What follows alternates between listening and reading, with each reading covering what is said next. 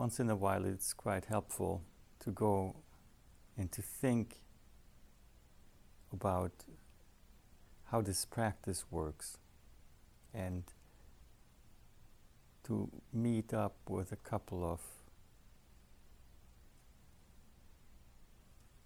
ideas that quite often appear in our minds, appear even in books and so on, but that are not particularly helpful, even though they might be very attractive. So one of the questions that inevitably come up when participating in practice like this is, why is this so hard? Why couldn't this be easier? Everywhere you read about it, you hear it's a natural thing anyway. So why do we human beings have to work that hard? Just realizing it, or going and returning to some understanding that supposedly we don't even need. So why is this so difficult? And this question comes from the same root as the ideas that have to do with the hope for a sudden falling away and a complete resolution of everything that might feel burdensome in our lives. When I get enlightened, everything will be fine. It's like hoping to win the lottery without buying a ticket. Because that's all based upon the same idea that we are adding more, adding more. We win, we gain.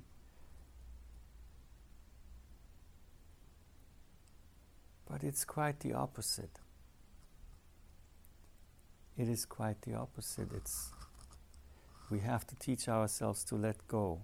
We have to teach ourselves not to hope for anything that will happen, not to fear anything that might happen, not to dread anything that has happened. All of these activities that tie us and connect us to the future, the past, as soon as they start holding the very moment hostage, that is where truly the root lies. And that's the point to enter into this practice. Just imagine any thought that has to do with future as a string that goes out into space and is attached somewhere. We don't know where because it's so long we can't even see its end.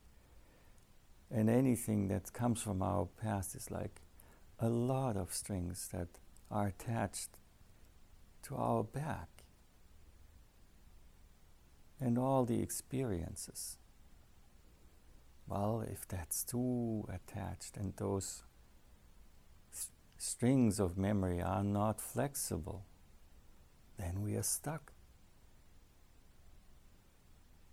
In the same way, if all those hopes are being thrown out into where we can't even see where they go, there's also a lot of tension with that.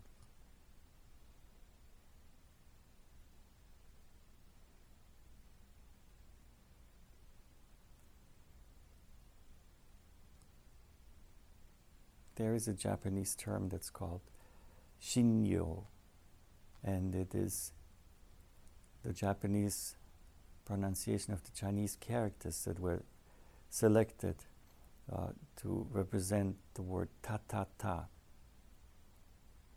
suchness, sometimes also called dharmata.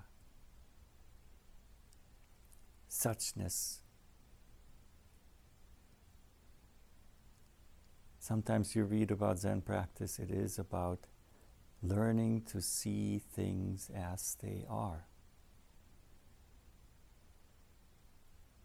without adding to it, without subtracting to it, without those strings that go into the past, without those strings that go out into the future. By just being present with, without agendas, without fears and hopes. And what awakens by doing that is what is called bodhicitta, Bodaishin in Japanese. It is the consciousness that has that very strong movement, the very strong determination to get to the bottom of it.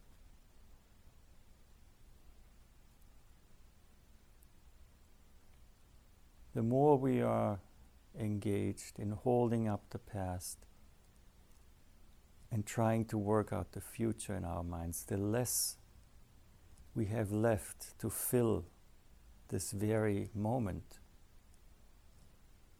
the more energy we expend on what is not just here, just now, the less of that bodhicitta we have at our disposal to actually meet that very moment. So in Zazen, when the thoughts come, when the feelings come, try to recognize, are they pointing to the past? Are they pointing to the future?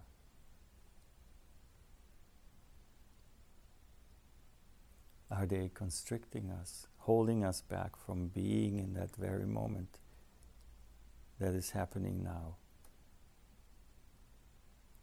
And recognition is the first step.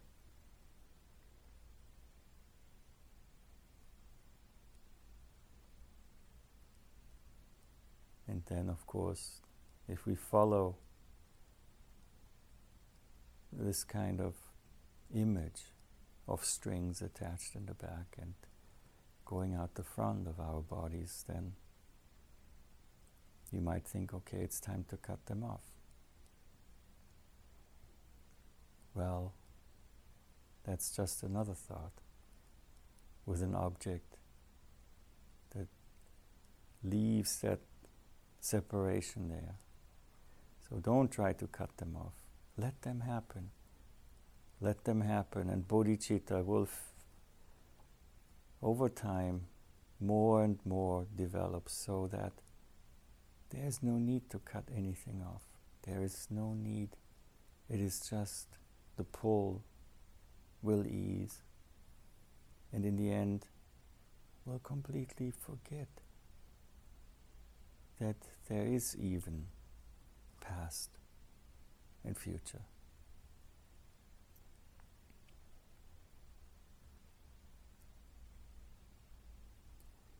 Why isn't this practice easier?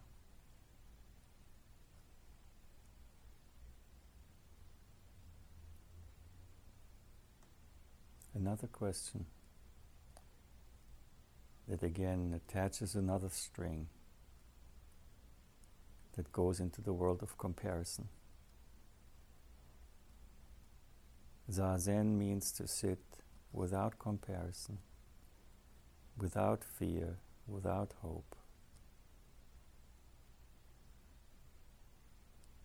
and to just sit, not waiting for something to happen.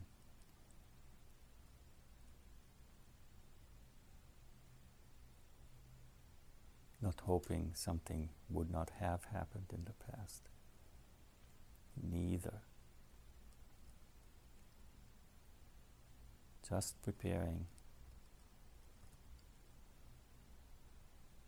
and eventually wake up.